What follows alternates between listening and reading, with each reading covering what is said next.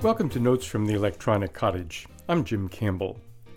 Well, the new year is here, and folks are starting to fold up the wrappings from all the holiday presents, and perhaps trying to figure out how to use the digital devices that found their way into so many piles of presents in the now fading holiday season. While it's certainly understandable to go gee whiz at the newest and latest digital doodad, it's the next steps that are going to make or break folks' comfort with their new device, whether that device is the latest smartphone, a new laptop, a baby monitor, a smart TV, a personal digital assistant like Alexa, or the new Ring video doorbell from Amazon, quite likely offered to homeowners for free or at next to no cost by a local police department.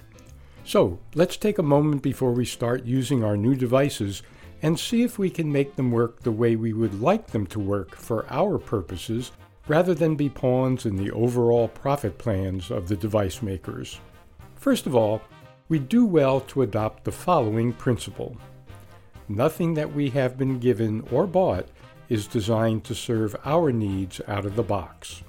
Every device comes with a set of default settings, often not particularly easy to find, that are designed to serve the purposes of the device manufacturer and to maximize profit. In a capitalist economy, there's nothing wrong with this type of design, of course.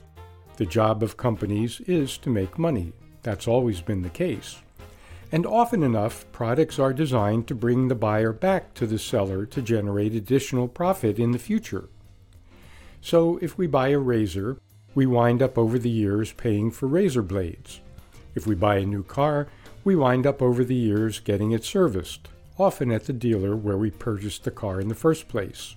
These follow-up purchases are part of the deal, and we're aware of the ways that the company may make money from us in the future. In each of these cases, we know what's going on, and we often have some choices about future purchases. For example, where to get our car serviced, or what brand of replacement razor blade to buy. Things are different with digital devices. As we just mentioned, every digital device comes with a set of default settings that are designed to serve the purposes of the device manufacturer to ultimately maximize profit. In the case of many digital devices, we usually don't know how the company that provided the device plans to make money from us in the future, but pretty much all of them do.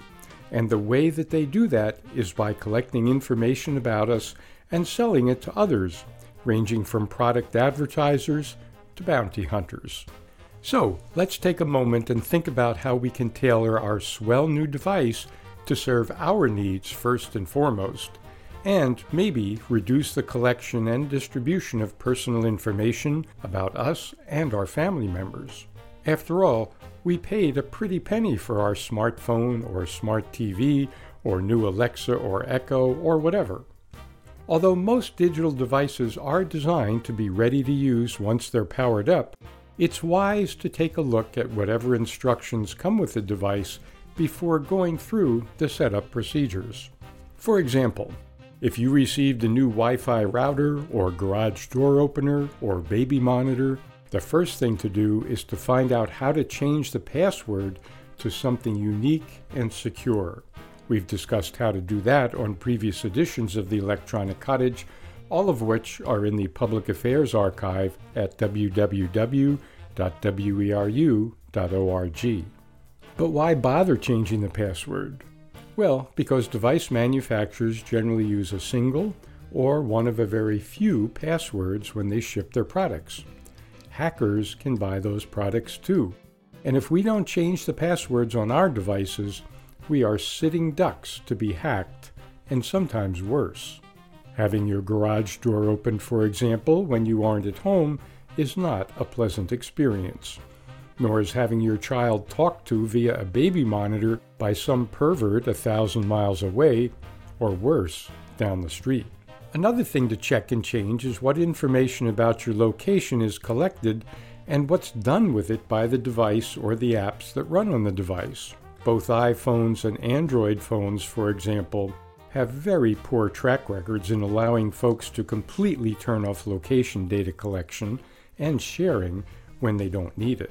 Root around in the preferences of that new smartphone and turn off location sharing in the operating system and in every app on the phone. Yes, it takes time, and you may want to ask a friend, or maybe a teenager, how to do a thorough job because, of course, the defaults are to collect and then sell information about where you go, how long you stay, and how regularly you do both. The same principle applies to that new smart TV. One reason you got a good deal on the price is that the manufacturer is planning to make more money in the future by selling information about what you watch and how you watch whatever is on the TV. And if it's a TV capable of responding to spoken commands, quite possibly selling information about what you say within hearing distance of the TV. And those Ring video doorbells? That is a subject for a whole other episode. While digital technology is amazing and often wonderful, when it comes to who devices are made to benefit, no one ever went wrong assuming that a new device is set up the way the manufacturer wants it to work, not necessarily how we want it to work. So we users just have to take the extra time and the extra steps to ensure that our new devices work for us the way we want them to.